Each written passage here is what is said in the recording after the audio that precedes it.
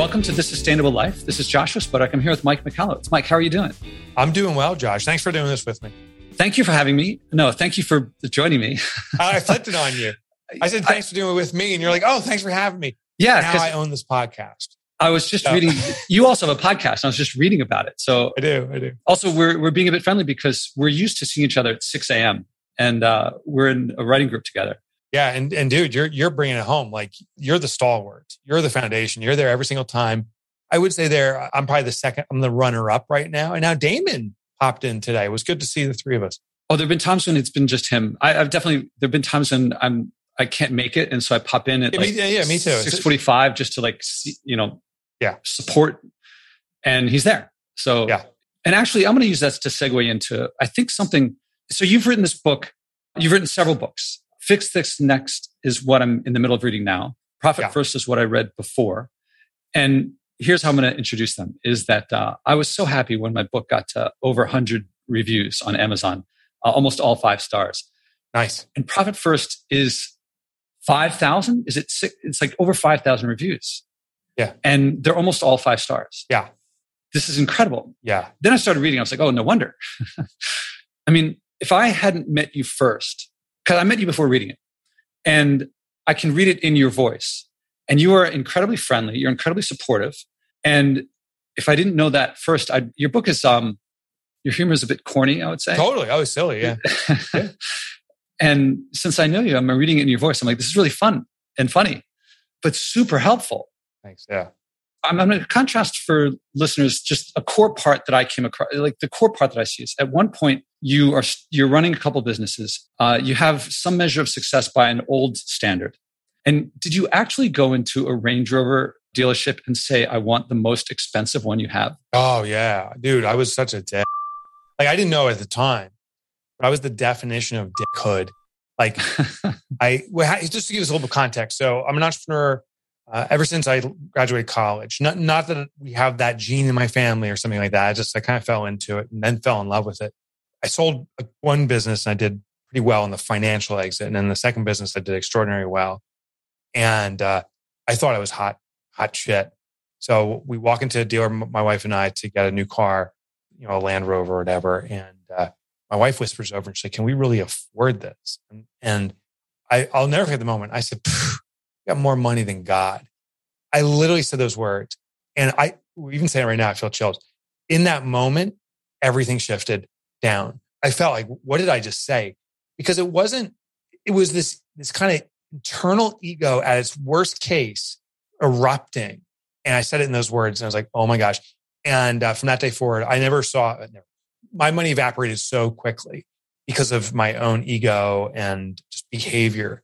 And I wiped myself out financially, which I now consider the greatest wake up call is that I didn't understand finances. I didn't really understand entrepreneurship. Lucky, I had some successes, but I didn't understand the essence of what success is. And that's why I've devoted my life to writing books and hopefully have been, I call it de-dicked, which is not a good, hopefully I'm de-dicked. Like I hope, I don't know if I can control, but I never want to return there. I'm ashamed of who I was in regards to my ego. And I want to contrast that with later in the book, you're talking about living frugally and how joyful it is, how the words that hit me, this is a very small section of the book, but this hit me the most. The ultimate goal is financial freedom. And freedom to me, it hit me like the book Getting Things Done. When I met David Allen, he said, this book is about mental freedom. And the more that we free ourselves, the less we're under control of others and less we're frantic and out of control. And you're living, I take it, a very financially free, in many other ways, probably free life. And I think richer than God, even if you were richer than God, I think that you'd prefer this way now. Oh my gosh, yeah. So it's funny. I was talking with someone, and this just a few days ago, it hit me. He was saying something. We're talking about success and like how you define it. And it's interesting, the different definitions I hear from so many people, and I like them all. But there's one now that sticks with me, and that success is having a disattachment from the affects of success and not placing judgment on it. I have a nice home compared to so many different standards, but it's not, it used to be like, oh, that would be a point of differentiation. That is to show my success. No, it's right to bring about the comfort and experience I want with my family, my children. They're adults now, so maybe in the future, grandchildren and stuff, friends, neighborhood. There's different meanings. I don't care to show off anymore. I really don't care about it. And actually, if something's put in my lap and it kind of, like, for example, someone sent me this bottle of bourbon because I've been making old fashions recently. Like, oh, this is the best. And it's like a $500 bourbon. And I received it. I'm like, I just don't want people to see that I have this. Because I don't want people to think like I'm trying to show off good bourbon or this expensive bottle. So I almost have a little bit of disdain for that, which also is a problem too. I think I'm afraid of going too far the other way. So it's a disassociation from the affects of success, I believe, but it's also not a disdain for it. Like to place judgment on anything, I think it's very Buddhistic, but that's kind of where I'm going. And it's a very comfortable position to be in. Oh, and last little kind of diatribe here. So I was I'm reading a new book, or new to me, called The Happiness Hypothesis. I don't recall the author's name. I think it's Jonathan Haidt. That sounds right. Yeah. He's been a guest. Uh-huh. Oh, okay. He shared something really interesting and it's resonating with me. There is this established belief that money does buy happiness up to a ceiling. Like if you, in the US standard, make, say, $50,000 a year, whatever it is, at a certain point, it satisfies very Pavlovian type of standards, like, food, water, shelter, which does increase happiness as that's available. But what he argued in the happiness hypothesis is there isn't this cap. In fact, more money brings more happiness. His argument was, we just don't know where to shop. Most people say, I need that fancier car, the bigger house, or more houses. And it's a consumption mindset. He goes, no, money that is channeled toward an experiential mindset, contribution, communal activity, that type of stuff, the more money you have actually brings about even greater degrees of happiness. And I've really been ruminating on that. I'm reading from you, and this is actually what I felt Profit First was really about values and how to live by your values. Mm-hmm. If you value, the whole thing is putting profit first. Yourself ahead of growth would be the main thing I think that most people think of they're driving toward.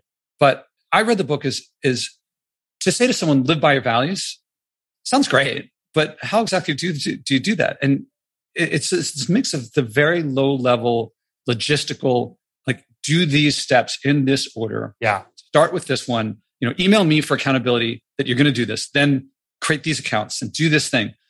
And on the face of it, it sounds too low level. It feels so far removed from what are my values? What do I really want to do in life? And yet that's what gets you there. Yes. So the technique I use is, I call it channeling behavior as opposed to changing behavior. Well, I observed in my own pattern, and so many people that I've had the privilege now of interviewing, just hanging out with, I've asked them, I said, how do you get something that is your best interest to lose weight and so forth? Most say, I have to change my behavior. That's what I thought. Like, if I want to exercise more, I got to change my mindset and crank it up and so forth. Well, I found an easier path. And what channeling is to look at our established patterns and put a mechanism around it that same pattern, that same behavior can be executed on, but now it drives a different result. So interesting with finance is how I ran my books for my business and also my personal life. And so many people I spoke with do the same. Is my accountant says, read the profit and loss statement. You have to know that inside and out, and the balance sheet and the cash flow statement, tie these things in together, and it gives you the pulse of your business. And you got to do this every day, once a week, really dig into it. And I was like, okay. And I'd walk out the door and not do that. Instead, I'd log in my bank account and say, do I have money or not? This is so familiar. Yeah. Right? Sorry. Yeah. You were totally saying, right. So, and by the way, that's important. That's familiar because I talk about this in my books is, we need to build connection with each other because for someone to trust a new system, it is very difficult unless there's a basis of experience saying, oh, I already trust this level of experience. So many people do that. We log in our bank account. Do I have money or not? And that's how I was running my business. And there was an emotional tie-in too. If I had a lot of money one day, I'm like, this is amazing. Life is lined up. And the next morning after I paid all my bills, life sucks. What's wrong with me? I'm an idiot. Yeah. So I said, okay, this is how I really do it. Can I put a mechanism in place? And that's what the Profit First system is. It's a really simple system. It sits at the bank and it channels that behavior. I use this now in other aspects of my life. So about 7 years ago, I started exercising religiously. I used to exercise. I always believed in the value of it, but it was very sporadic. And I made not just a commitment 7 years ago to change it. I looked at my behavior and I noticed something interesting. When I wake up in the morning, I would go to the bathroom, fire up a cup of coffee, start scrolling through the news and say, yeah, I should work out, and wouldn't. Well, looking at that pattern, wake up, go to the bathroom, I was like, oh, I can put a behavioral interrupt there. I put my sneakers on top of the toilet seat. So I'd wake up. The only way I can use the toilet is by grabbing the sneakers and like turn my hand, just put them on my feet. And then the momentum kicks in. And that was the game changer. It was that simple. So that's what I try to teach in Profit First. And in fact, if you like Fix This Next and other books I've written, you'll see that consistently what I'm trying to do is just channel established behavior to get the results we want. Yeah, it's when I was reading, at first I thought, when I was reading about the counts, I was like, oh, maybe I could do it on a spreadsheet. and you're like, don't do it on a spreadsheet. Yeah, right. And I realized that it's what you're talking about. It's setting things up so that the natural thing to do is the effective way. Yes. And at first I was reading, when you had your incident assessment tool. Yeah. I'm looking at it and it's not quite a spreadsheet. It's a bunch of boxes that you fill out. Right. And you're saying like, take out the subconscious stuff. And at first I was like, this guy must have really he must be a serious accountant person. He must have really gone through and like knows accounting to figure out what exactly. But the more you kept saying, just don't go into too much detail. Get the gist of it. Yeah. Which is what I tell my students when I teach entrepreneurship, because I have them do profits and losses. And I say, like, don't get into too much detail. And like the business school students really get into detail. Yeah. I don't stop them. But then I realized, I think that you probably at the beginning, let me guess, probably at the beginning you said, all right, we got to get the profit first. And then you then realized you had to fine tune it a bit here and there. Like you didn't come from theory and then made the perfect system. Oh, no, totally. You got broad swaths and then you had to refine some stuff because it looked detailed. But then the more you said, don't sweat the details, I realized I see what he's trying to do here. Yeah. I bet he probably did it broadly. And then people said, oh, you should really refine it here. You should refine it there. And you took I need more. Yeah. It's human nature to bring complexity to where we already have confusion because it feels like you'll serve that. So I don't know how to become profitable. Therefore, let me investigate ways to do it. And since I don't know how to be profitable, clearly it's something that's outside my grasp. We actually subconsciously, I believe, bring complexity to things. There's a concept out there called Occam's razor. And the general argument is the more simple the solution, the more likely it is the appropriate solution. So we go toward complexity by default, but it's actually simplicity that will drive the results. I'm also a believer in the Pareto principle, which is the 80-20 rule, in that a few things will have great impact, not the many things. And I was looking at accounting, I'm like, oh my gosh, it's all about doing all these different things. That's bringing complexity. What's the one thing? And Profit First, I'm the first to suggest it is nothing new. It's not like, oh, Mike invented something. This is a concept that's been around since BC. It's the pay yourself first principle. You earn some form of income in your personal income, take a percentage, remove it, hide it away. It's your future savings, and then live your lifestyle off the rest. And I said, oh, wow, I can just apply it to my business. To your point, when I first rolled it out, I'm the ground zero for this concept specifically applied to business, which now goes back 12, maybe 15 years ago. I started 13 years ago, actually, because I remember I started in 2008. It was like crunchy. And I started to see how I tried to cheat my own system of like borrowing from myself and so forth.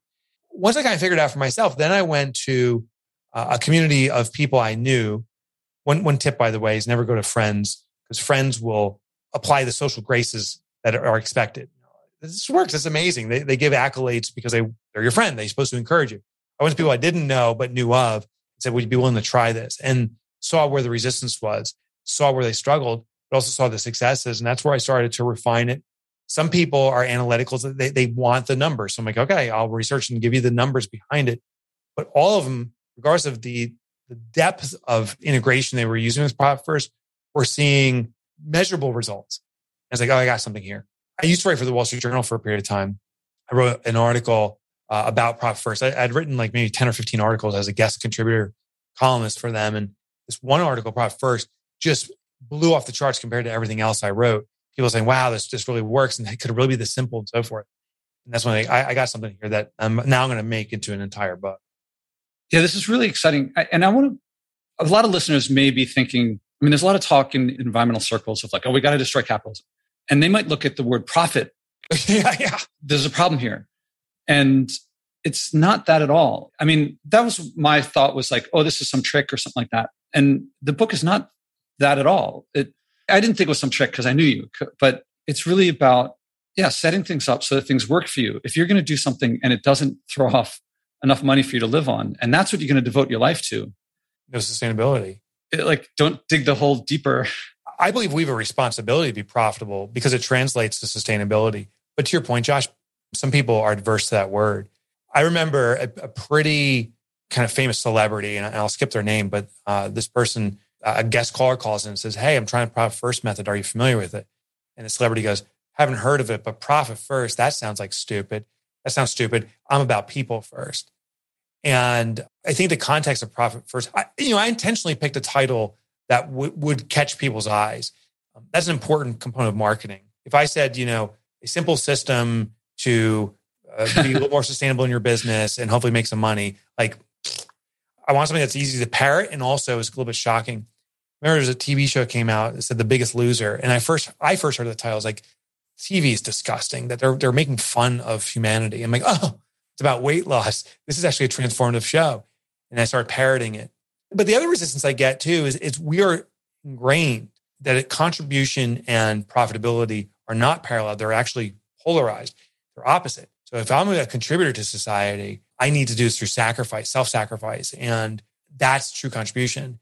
And I'm at odds with that. I don't think that's true. I think the ultimate sacrifice is sustainability. The ultimate contribution is sustainability. And that if we're really noble in what we're trying to do, we should do it that it can live beyond us. The mechanism becomes automatic, that the system can support itself. And I think profitability is ingratiated into that belief.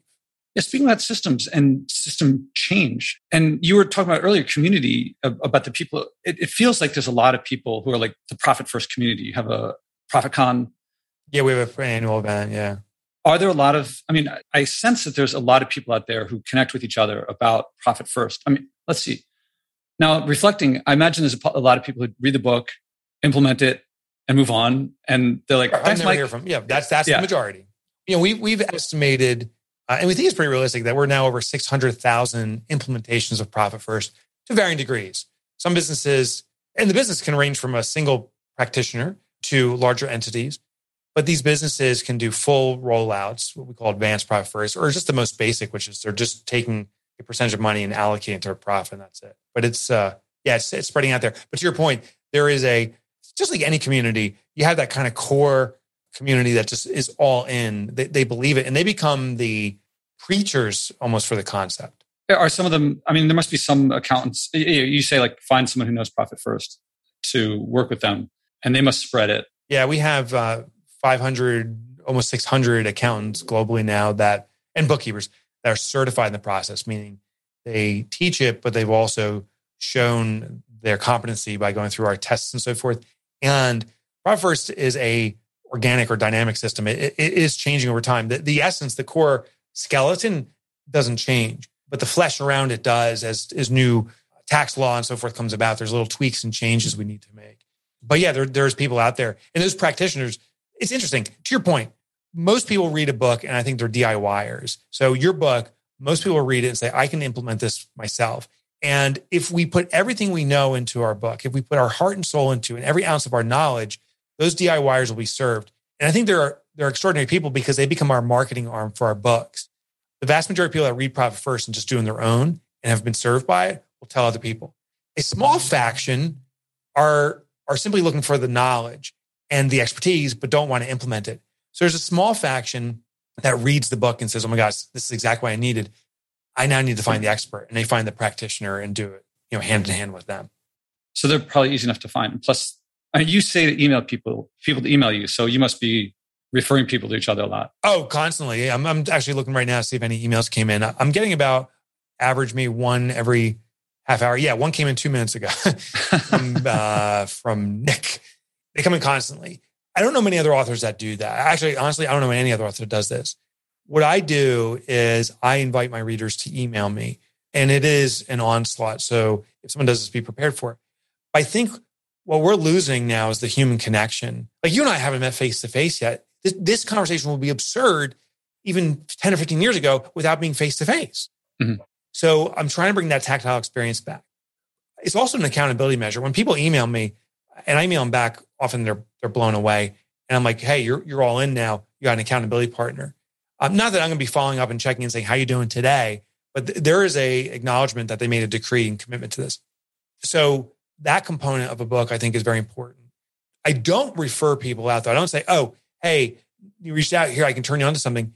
I do give them a list of resources saying, if you do want help, go here, go there. But I don't engage in that kind of level of like, hey, I can personally help you. That would just overwhelm me. I have a part-time assistant that all she does is go through his emails and then summarizes them at the end of the day for me because I can't even keep up now at the frequency they're coming in.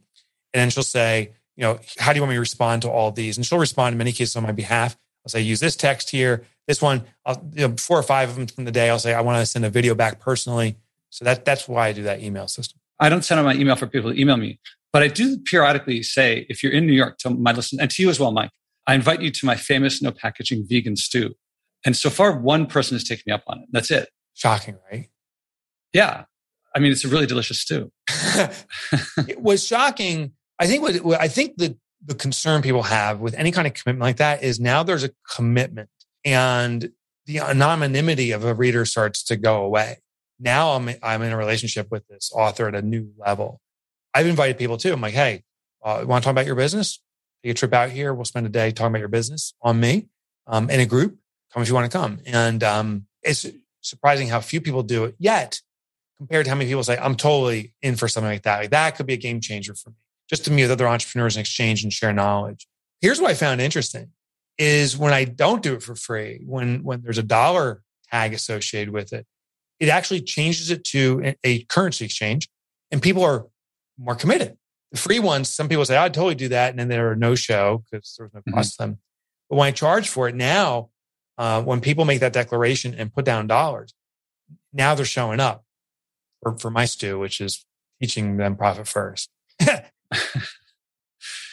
All right. So as I was reading Profit First, it occurred to me, this book is incredibly, you said it now, it is a book on sustainability, of how to live sustainably. Yeah. Like I'm reading this thinking, I have to write sustainability first. Don't hold me to the title. Yeah. But I know there's Profit First for other groups, women, minorities. Yeah. Coming up is going to be for real estate. Yep. Through Damon. Yeah. At the aforementioned. Yeah. And so here's some notes I took. The book is as much about understanding and showing. So I notes. I could copy your book, switching profligate polluting for profligate spending. Yeah. And humanity suffering instead of just you and your family suffering.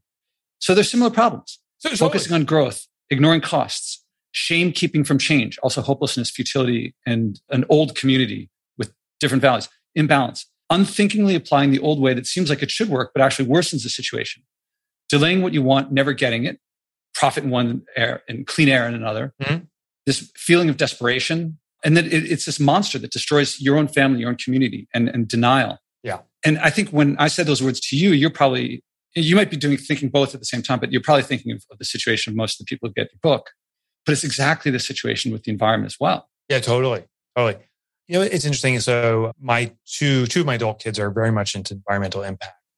So my one son, he works along with government contractors who are doing things like installing power lines and so forth. And he does environmental impact studies, makes suggestions on how to not affect the box turtles in the area and how to maintain stuff. And my daughter works at a thing called Raptor Trust.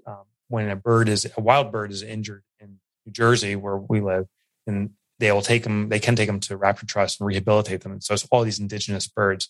What I found is some people in that community that I've been exposed to are like, if I had all the money in the world, instead of like that rich jerk, the world would be such a better place. I would change the world. I would use that money in such a good way. My response to that is, fuck, make that money then, because you're the good guy. We need you to win. And sadly, I see people that say, if I was, but that's really who I shouldn't be. So there's this kind of polarization. Financial wealth is equal to evil. Therefore, I don't want that. But if I was that, I'd be good. And so there's this kind of dichotomy of, I can't be that because that's evil. But if I was, I'd be good. And what I want to dispel is money does not equate evil by any stretch of imagination. Money is simply an amplifier of who we are. So if we are rooted in goodness and we have access to money, it's a means of furthering that goodness. Like a lot of people don't know, Mother Teresa was a billionaire, not in the sense of the Western measurement of, she used billions of dollars to build palaces, but she moved billions of dollars through her influence, some directly to help the orphanages, other ways just through her public influence for peace and goodness.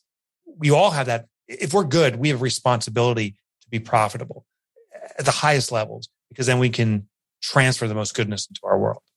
What you're saying about they say first I'll make the money, then I'll make the world sustainable. Yeah. And your book is very clear about first be profitable, then grow. Mm-hmm.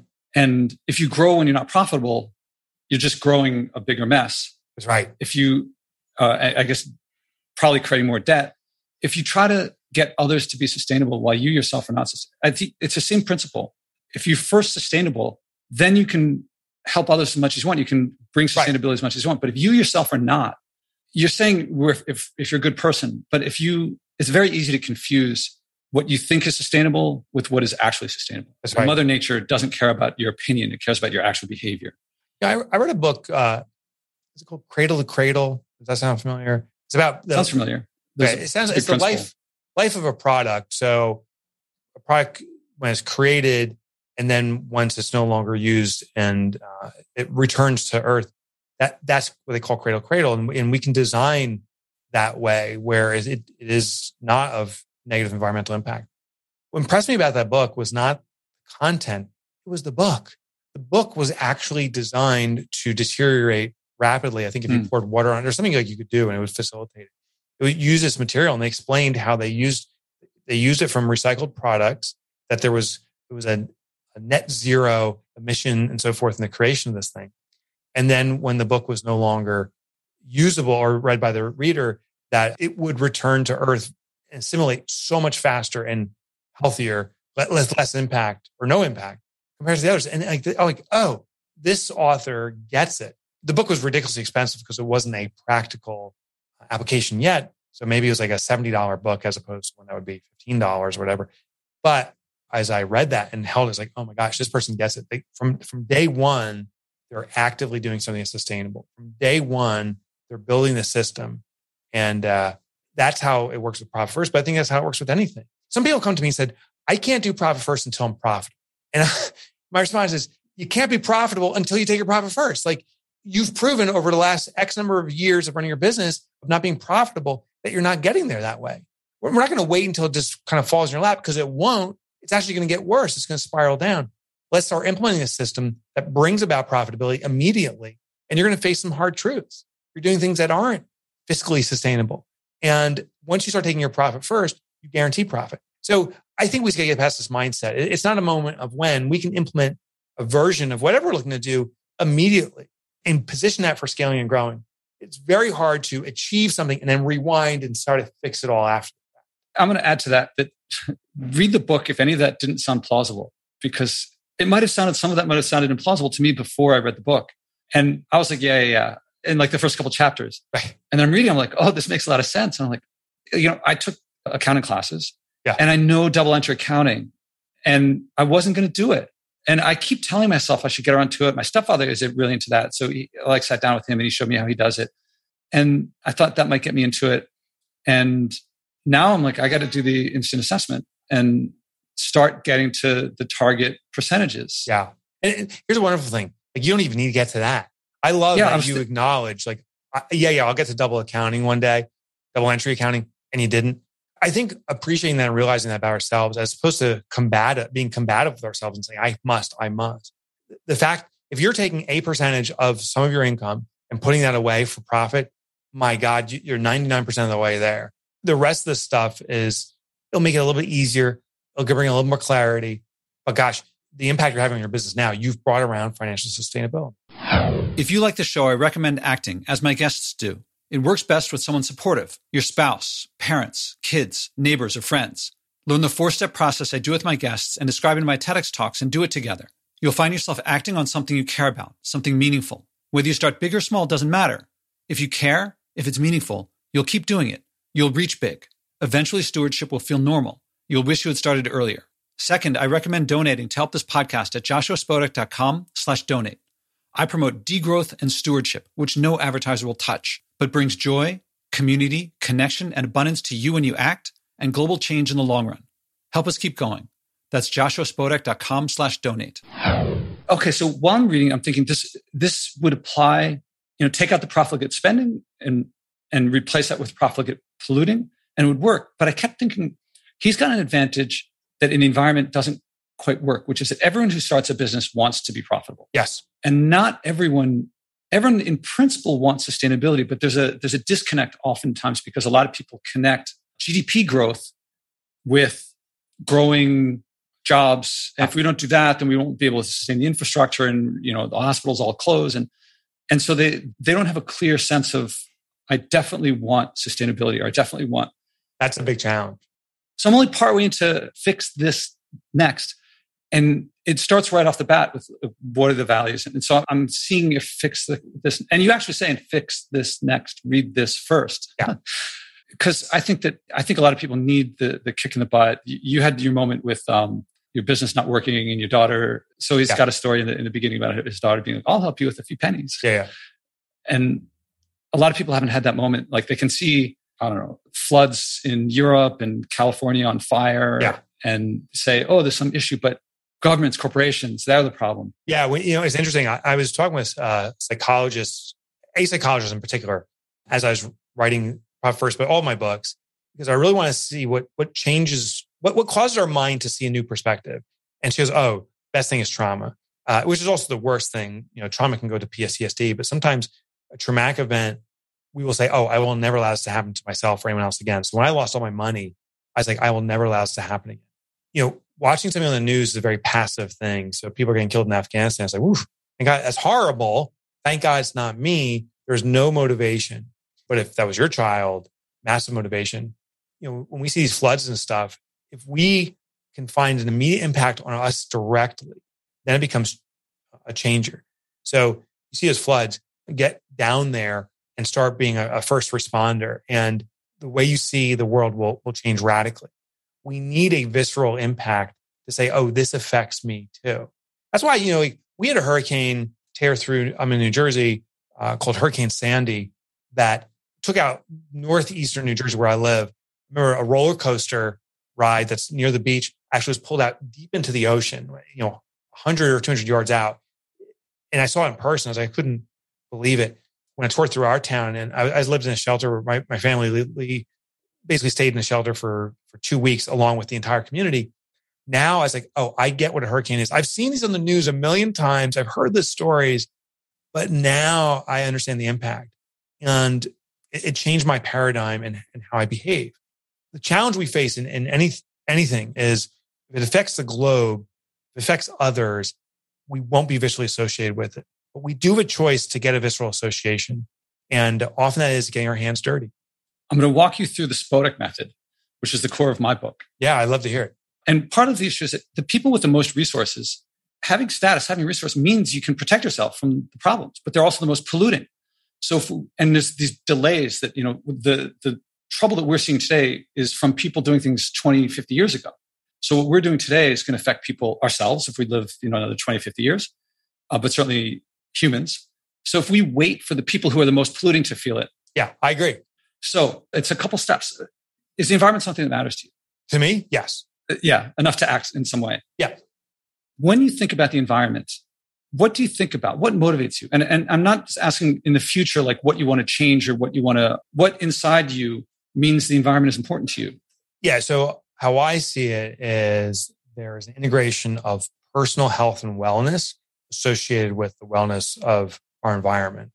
So if the air is clean, if indigenous life is flourishing, there's a sense of wellness and health internally. And it's funny. So, my wife and I, occasionally we travel to like national parks and so forth. We just returned from Glacier National Park. And we're both sitting there. It's like, wow, we feel better here just because of what we're experiencing. That's what I see. I see there's this great connectivity between nature and humanity. So you recently went to Glacier National Park. That tells me, and you say you've been going for a while.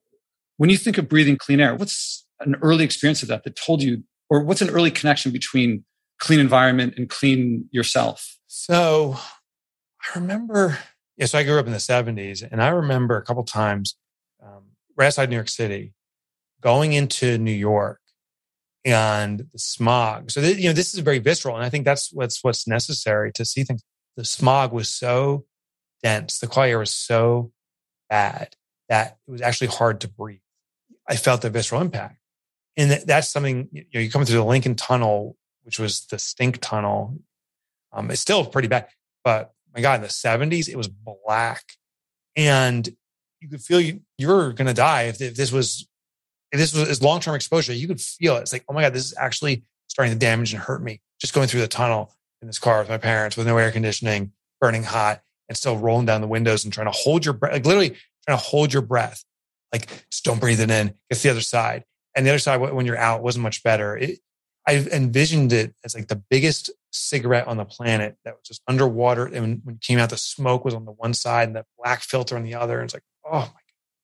And I don't necessarily recall that thought, but I know it's intrinsically wired into me. So when we visit Glacier National Park, for example, seeing the clarity of the water, breathing really deeply in the air and just feeling the lungs fill with like an energy source. That juxtaposition is powerful. I can see the worst of what humanity can do, and I can see the best of what's available.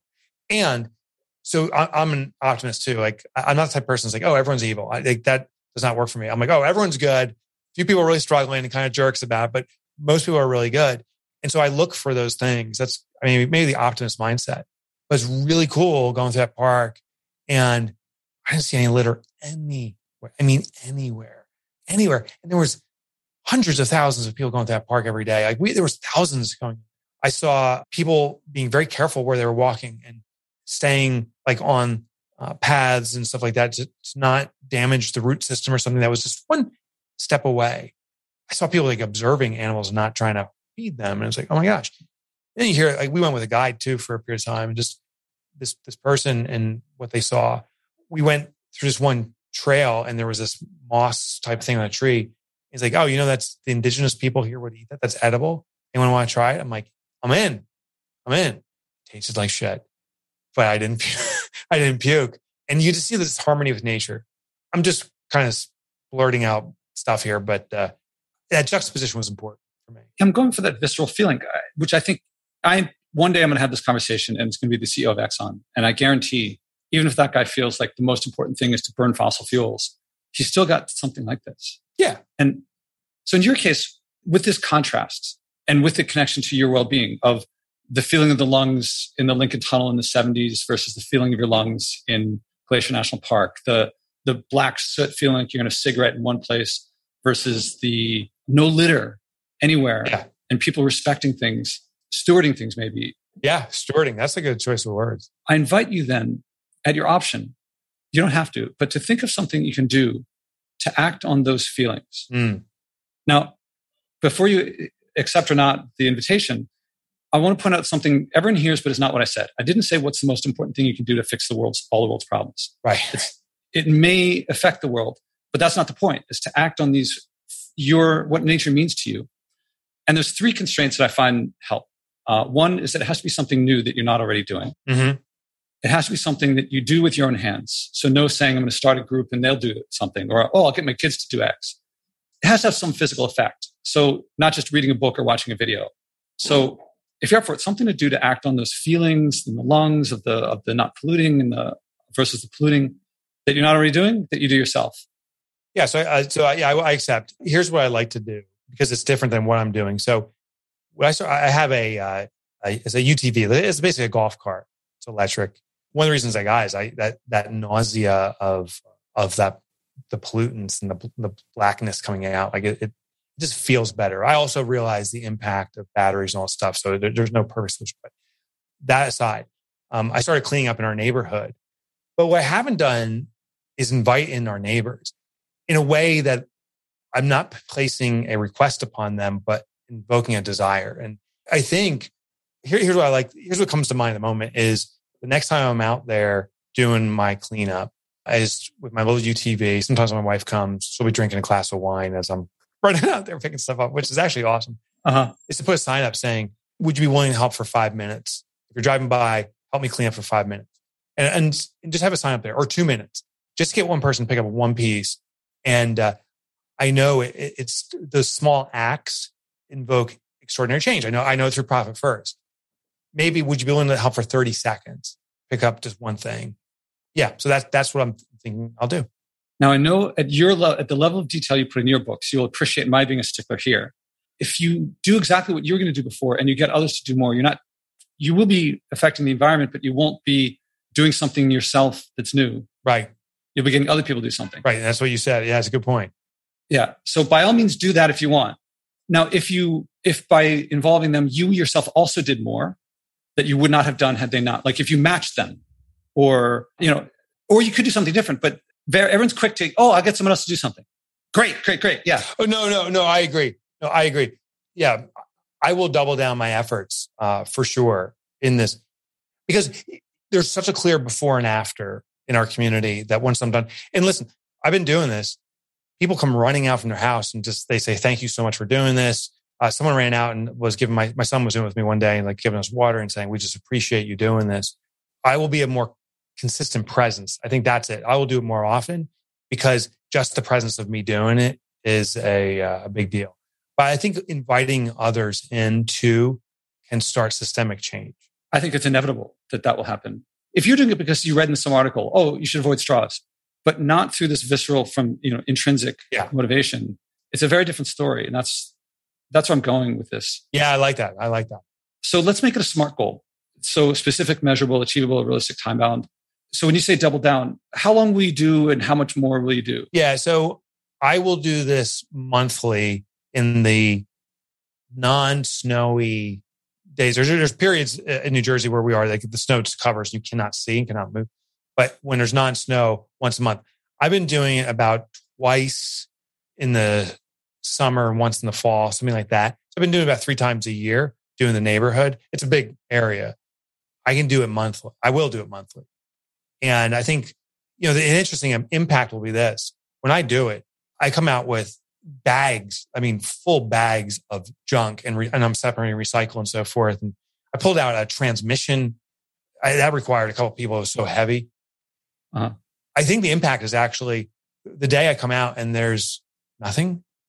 My God, that's victory. That's the goal is to come a month later and there's nothing. Would you be willing to come back a second time to share how it went? Yes. Because I'd love to hear. Actually, I predict that I hear you saying there's great value, like you're going to enjoy it. And I predict that you will, however much you think you will, it'll be significantly more. Yeah. And in ways that you can't now predict. Yeah. If you can give me 12 months to go through the cycle of seeing how it changes. I would love to do it. Okay, cool. So, all right, I'm going to tell you about a couple past guests. One was, I pick up litter every day and a lot of people come up and say, thank you. Every now and then, like one guy offered me some candy and did not sound as sketchy as that. he was just like, thank you. It was cocaine candy. Yeah. Actually, there's a lot of drugs sold in my neighborhood. And once I did see a packet and it was a white powder and I was like, I guess that's cocaine. I don't know. Jeez. Washington Square Park, regular listeners to my podcast are used to the drugs there. Oh. Anyway, so I'm walking around my neighborhood and I see some woman no one has come up to me and said, I want to join you or I'm going to do that too. So I see this woman pick up garbage and it's like she's picking up methodically. So it's clearly not, and she's walking her dog. So she's clearly not just picking up something she dropped. Yeah. So I go, and I don't want to say thank you because when someone says that to me, I appreciate that they thanked me and it motivates me, but I want to say more. So I say, I do this too. I live in the neighborhood and we get to talking and I'll skip the middle steps. Her name is Alexis Stewart and she lives like right on the river. Anyway, her mother, Martha Stewart, is Martha Stewart. Oh, yeah. I'm like, okay, tell me about Martha. Okay, yeah, wow. And so Martha Stewart's daughter, who, if you thought you were richer than God, yeah. And she picks up litter like virtually every day, and she loves it. And we made this great bond because you know how it is when two people who do something that most of society says, oh, people ought to, but I'm not going to. Yeah. We could really bond over it. It was a really great experience. And another one was John Lee Dumas, whom I presume you know, but I'm not sure. I know very well. Okay. And when I asked him what the environment meant to him, he said, at this point in my life, nothing really. Yeah. Not a big deal. And within a couple minutes, he reflected, and he lives in Puerto Rico, and he runs by this beach all the time. And he said the beach is covered with trash a lot. And so he said, 1 month a year, I'm going to go pick up litter. And he'll do it for 1 year. And the proximity of Profit First to Entrepreneurs on Fire is fairly close. Yeah. And your commitments are fairly close. That's interesting. Yeah. That's interesting. And actually, he also inspired me back, because before that, I don't know if you know the term plogging, which is a Swedish term in Swedish, they combine pickup with jogging, and they got plogging, and it's picking up litter while you jog. And ever since he took on his commitment, actually, since I heard about his results, he inspired me to plog instead of jog. So now when I jog, it's like jogging plus squats and deadlifts, body weight to pick up litter. Cool. I'm going to Google that. It's funny because when I jog, I see this stuff because you're so close to it. And I was like, I never have stuff on me. So I was out for a jog. This is literally 2 days ago, and there was just one big piece of garbage I could carry. So I carried it. I'm like, oh, this is even better work. It's an even better workout when you're carrying heavy weight. I like that. So I propose picking up here, I guess in a year's time from now. Yeah. So I'll put on my calendar to check in. We'll see each other in the meantime. Don't tell me too much, because I want the listeners to get the full thing. Yeah. And actually, I should ask before closing, is there anything I didn't think to ask that's worth bringing up, or anything you want to say directly to listeners? Yeah, I'll share one final thought around profitability is I think the great irony is your customers, whoever you transact with, actually want that for you. They want you to be profitable, not because they want you to be the rich person necessarily, maybe, but they want the best of you, of what you can bring to the table. And when we're not profitable, when we're not sustainable, when we're worried about our own sustainability, we can't bring the highest level of ourselves to the table. So anyone you interact with, I am telling you, if they really want the most of you, the essence of it is profitability. So they want you to be profitable.